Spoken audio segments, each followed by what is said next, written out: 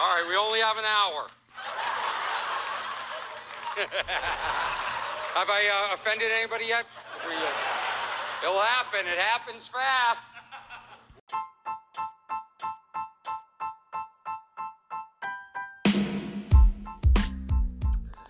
Welcome into the show today, guys. To bring us in today, that was the great Orny Adams. Orny Adams is a fabulous stand-up comedian. He was featured in the Jerry Seinfeld documentary called Comedian, and that's how he started one of his specials. He comes out, says we only have an hour, and goes, oh, did I offend anybody yet? Because, man, people get offended easily these days, don't they? I mean, especially right now. It's Pride Month, and I'm all for Pride. I'm all for it. LGBTQ, I'm all for it. I'm on your side. I support you in the life that makes you happiest. I support anyone's life choices that make them the happiest. What I don't support is people getting offended by other people's life choices, especially if they're not getting attacked and people are getting offended on behalf of someone else.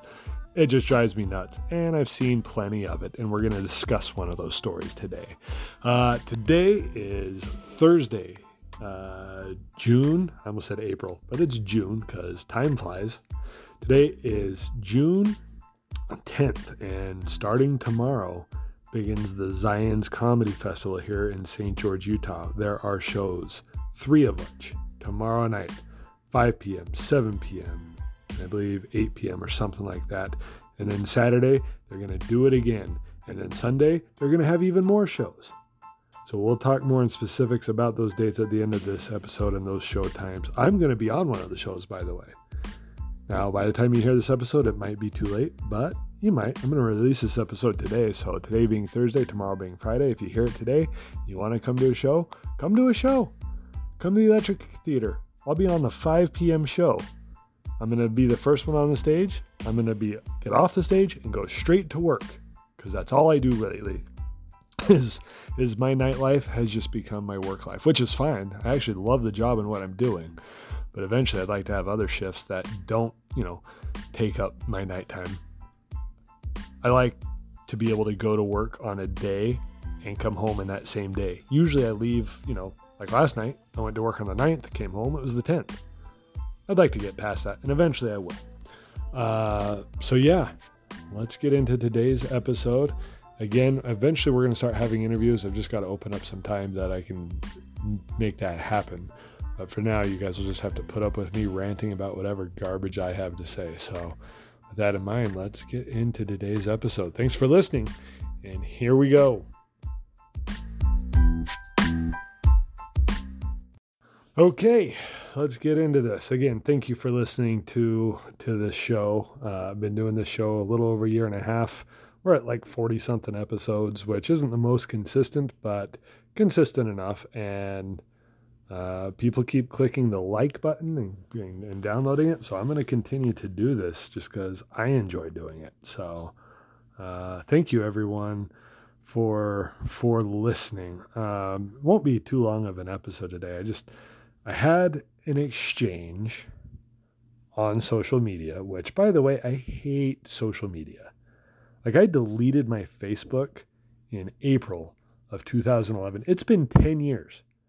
I'm 10 years Facebook sober. I mean, I should get a chip for that, right? Because everyone's addicted to Facebook. And Facebook can be used for a lot of good things, but for the most part, it was just a time waster for me. Not to say Instagram and Twitter are any different, because I waste a lot of time on that too. But with Facebook, I think what it was is I was like in this on-again, off-again relationship. And one of the times when it went off again, I was so stressed because every time I'd get on and see her post something happy or talk about something with friends, or we have mutual friends and I know she's dating other people, it would drive me crazy. I would lose sleep and I'd be grouchy, and it was like affecting my work life and my personal life. And I was talking to someone who's very important to me in my life, one of, I guess you'd call him my mission president, someone who was in charge of me while I was serving my 2-year LDS mission. And he's like, well, why don't you just delete Facebook? And I was like, oh, well, that's an idea. So I did. And I deleted it thinking maybe it would just be temporary and maybe I'd start a new one. But when I deleted Facebook, I just wasn't stressed anymore. In 10 years, I have not missed my Facebook once. People say, oh, you're going to miss out on so many things. Am I? I'm really not. I mean, I will say this. I think Facebook is a great way to see how many friends you have. And not like Facebook friends. I mean like actual friends. Because however many Facebook friends you have, it's too many. It's not real. It's an imaginary number. Most of the people following you probably don't pay attention to anything. But the way you determine how many friends you actually have is something that worked for me, is you delete your Facebook. 1 month before your birthday, delete your Facebook. And then on your birthday, however many people still text you happy birthday, those are your friends. Those are your friends who know it's your birthday without the little Facebook reminder saying it's so-and-so's birthday coming up. And then you can see how many friends you have. After I deleted my Facebook, that first birthday came around, 3 people text me happy birthday. Let me put this in perspective for you. There's 7 people in my family. So it's let's be friends in real life or not at all. All that being said, please follow me on Instagram and Twitter because somehow in my brain that means something different, even though it's the exact same thing. Not too long ago on Twitter, as some of you have heard me talk about this, I like to go fishing, and I'm also a stepdad. And so when I see things that, by the way, if you heard that rumble just there, my cat is insane chasing a ghost. Most likely it's the ghost of my mom. And she's tormenting the cat, as my mom did to our cats when we were kids. But our cat is literally chasing and attacking nothing, which I can only assume is my mom. That's a morbid joke and probably just offended someone. If I did, just remember, I'm talking about my dead mom, not your alive one. Anyways, so when people talk about fishing or being a parent, sometimes it sticks out to me more because those are big parts of my life. And a person I follow on Twitter had made a funny comment, and he said, I don't want to be there when my ancestors learned that my sons asked for latex gloves and plastic spoons to clean the fish that they caught. I refused to give them gloves, and I compromised with a spoon. #FailureFather, #soft, which is a funny tweet. And some people might respond, you're not a failure, you just blah, blah, blah, blah, blah. So I responded and I told a story of my own. I said 2 years ago, my stepson and I were going to go fishing. It started to rain. I asked if he still wanted to go. He suggested that we stayed home and pretend to go fishing on our phones. So I grabbed our gear, made him go fishing in the cold rain, and told him to never say that again. That's all based on a true story. My stepson Gavin and I were going to go fishing. It started raining. It was cold. I gave the option to him. And the fact that he wanted to stay home and pretend to go fishing and sit in on our phones bothered me. Because there's too much screen time. I heard a phrase the other day, screenager, and I don't want to be part of raising a screenager. And I thought, okay, we're at least going to go out and get muddy if nothing else, but we're going to go try and fish in the rain. And we did. And it was a lot of fun. We caught 3 fish. One of them was huge. We cooked all 3 of them. It was a great Saturday. Well, most people liked that tweet. But then someone did not. Someone named Quinn Stufflebeam, which there's no way that's a real name.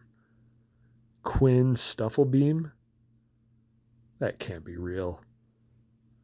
Anyways, so I say that story, and he decides to chime in on what I said and said, or he decided he hates to fish. I never understood this line of reasoning. Were you pissed that he didn't want to go fishing, or just that he'd rather be on his phone instead of freezing while waiting for a fish to bite? Well, now he's offended on behalf of my stepson on an instant that happened 2 years before this conversation ever did. So I responded to Quinn Stufflebeam or whatever the hell his name is. And I said, well, we caught 3 fish, we cooked them, and he loved it. And I know this because every time it rains, he talks about how much fun that experience was. Too much screen times for kids is a bad thing, which was the point of my story. But go ahead and call CPS if you must. Because why would I tell a story and brag about making my kid miserable? Because that's not what I said.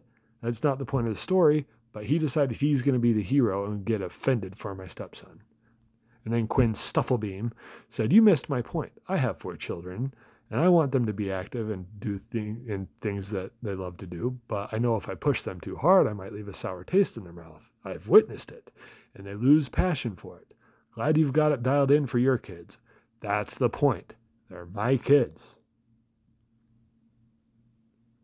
Don't get offended on behalf of someone else.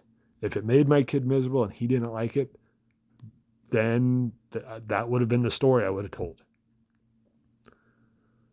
But it actually turned out to be a significant moment for me and my stepson because it was like a good bonding moment. We went out, we got muddy, we did something that was unusual, and it was a blast. This whole notion of, hey, that sounds like that would be offensive to someone else, so I better be offended for them, drives me up the wall. And there's just no room for it in the world. And yet, one of my last episodes talking about validation, part of validation is trying to fit in. If you want to fit in the world, start getting offended about everything. Start letting other people's opinions become your opinions and then think for them instead of yourself.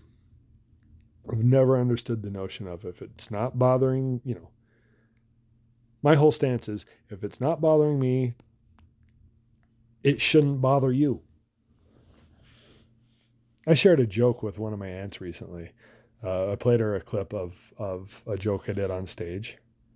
And it's an underlying masturbation joke, right? It's the essential oils joke. And I mean, it is about that, but it's in a funny way. And my aunt's a sweetheart, by the way. My aunt's the type of person who, if she sees a spider in her house, she finds a paper and a cup and sets it free outside. In my head, that spider's trespassing and deserves to die. Because if it's between me getting bit or that spider dying, that spider needs to die. She's not like that. She's a sweetheart. So I sent her that, and she's been very supportive. She's been to a couple of my shows. And she sent me a text back saying, hey, I'm so glad you're doing this. It looks like you're doing really well. I struggle to say this, but just so you know, some of those jokes make me a little uncomfortable. And I was like, oh my gosh, I'm so sorry. It's never my intention to make anyone uncomfortable. Thank you for letting me know. Love you. You're awesome. And she said, love you too. And that was it. She wasn't offended. She said she wasn't comfortable with them. She didn't tell me to stop doing them. She didn't tell me it was inappropriate. She didn't tell me it was wrong. She told me how it made her feel. I understood. I understand where the line is with her on certain jokes I tell. And that's it. The end. Love her.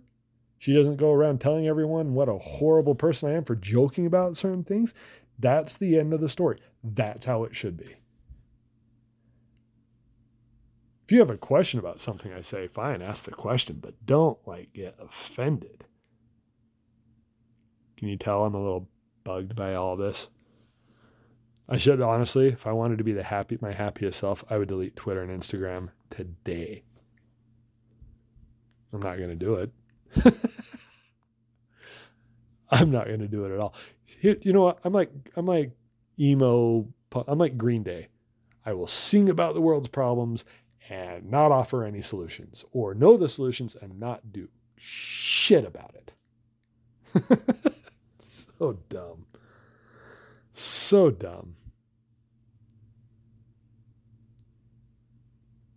Yeah.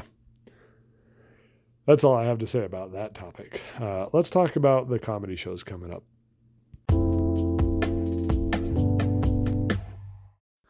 So few months ago, I released an episode where I played an interview that I did on a radio station for Radio St. George with Michael and Christina Harding. And in that interview, they asked me, what is it that I want out of stand-up? Like, what is the goal? And I made mention that I just wanted to be a part of it, but what I really wanted was to have a comedy festival down here in St. George.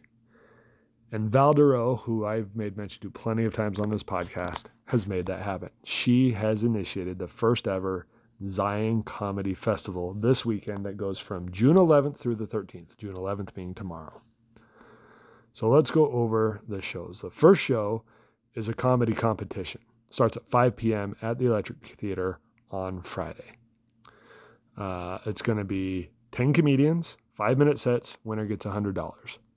I'm on that show. I'm going to get on stage, do 5 minutes, then I'm going to go to work and hopefully get a text message saying that I won $100. And if I didn't, who cares? I just want to, I want to be part of that. Absolutely. That will be a really fun night. The second show is the Allies Comedy, and that's going to be 7 p.m. also at the Electric Theater. At 9 p.m., there's the Witty Titties show, which is going to be all for female performers, and that'll be fun. Then on Saturday, June 12th, you have the Electric Kids Comedy Show. That starts at 4 p.m. And then at 6 p.m., you have the Triple Headliner. And then at 8 p.m., you have the show and the after party at the Love Cafe.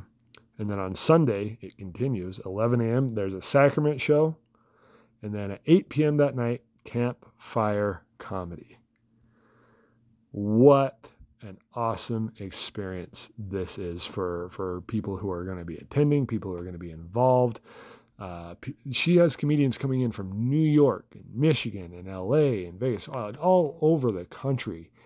And she's busted her ass to put this together. And St. George needs something like this. And it's been well advertised. It's been in St. George News. It's been around the social medias.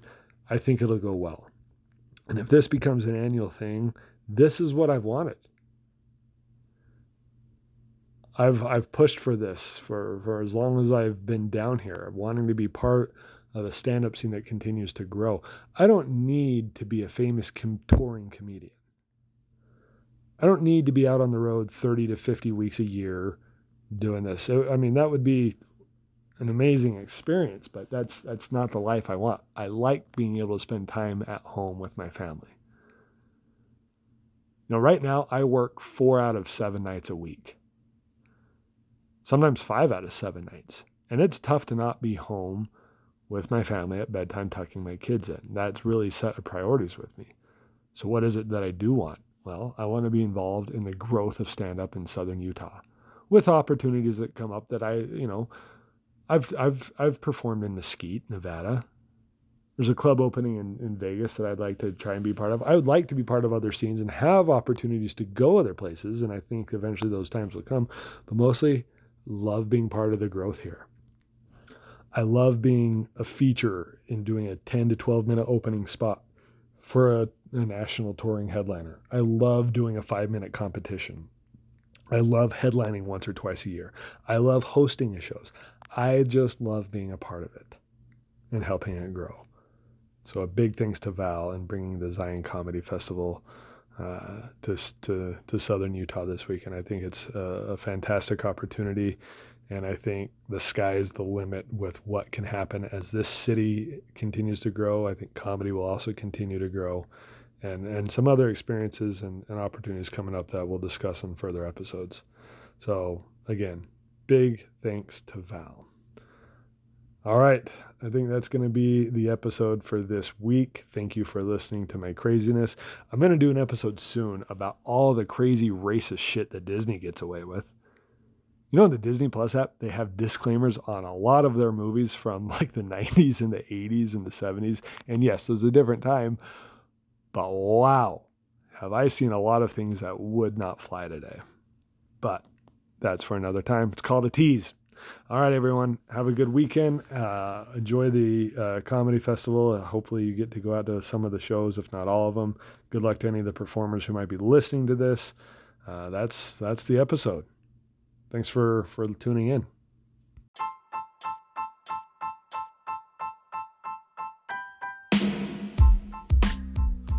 One more small little rant. This is a thought I've had for years, and I've shared this with some of you, and I've even shared it from a show. But because it's not a joke I'll probably do a lot on stage, I do want to share this thought with you. You know how sometimes when you're up late at night watching TV and you see a commercial for like Cialis or Viagra? Have you ever paid attention to the list of possible but not limited to side effects that come with those pills? Like, I don't know what anal leakage is, but it cannot be pleasant. Right? I mean, what other product other than sex are you risking that kind of stuff for? Seriously. And those possible but limited to side effects, they're not guesses. They're results that have tested on actual people, where if you get a boner for more than 4 hours, you have to seek medical attention or you might die. And those are $1 million industries of Cialis and Viagra. So what other product in this world are you taking that kind of risk for? Not cake. Certainly not cake. If you put those same possible but not limited to side effects on the side of any Betty Crocker cake box, you're not buying that cake.